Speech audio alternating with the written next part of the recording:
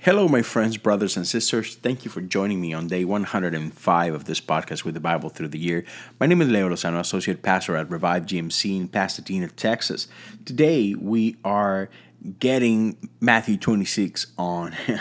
We are reading from verse 1 to verse 5. I am reading from the New Living Translation, but you may join me from whatever translation you have before you. The important thing is we are here one more day opening the scriptures and just diving into them. And my prayer is that we will spend a few minutes throughout the day just meditating on the scripture. And in doing so, we create a space for the Spirit of the living God to speak to us. So with that in mind, let us go to the Bible. When Jesus had finished saying all these things, he said to his disciples, "As you know, Passover begins in 2 days, and the Son of Man will be handed over to be crucified." At that same time, the leading priests and elders were meeting at the residence of Caiaphas, the high priest, plotting how to capture Jesus secretly and kill him. But not during the Passover celebration, they agreed, or the people may riot. This is the word of God for the people of God. Thanks be to God. My friends, this is not the first time that Jesus announces this, right?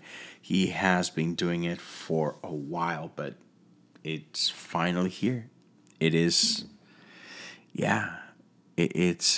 finally happening. It's not something that, when we get there, it's a few months away or years away, and hopefully we'll convince him. Otherwise, no, this is about to happen. So much so that as he is announcing it, there's people gathering to see it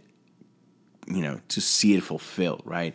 There's people going through the motions so they can actually do this. And I know it's hard, right? But we are on this other side of history, right? We know how this ends and whatnot. But what I want to say is this.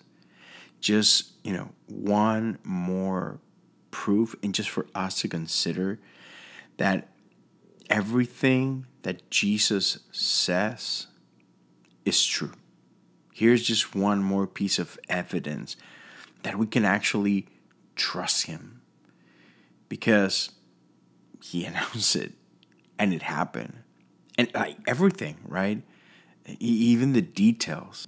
And because we know this is true, we can also know that the other piece, the other part, right? The resurrection part, it's also true. We can rest in that. And so then take it to our time. Everything Jesus has spoken to you, you can trust in that. When he has said things like, hey, in this world, you will find trouble, but take peace. I have overcome the world. You can actually trust that.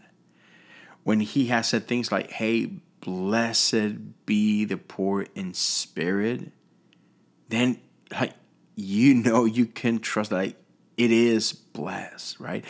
You can take everything he has said and you can take it to the bank and be like, yeah, I can rest. I can be at peace because he has promised these things and they are true, right? Because that is who he is. He is the truth. He speaks truth. And so we can rest in that assurance. My friends, a lot is going to happen, and a lot is going to happen quickly in the next few days. So brace yourself, get excited. The best is yet to come, and I cannot wait to be with you again tomorrow. God bless you.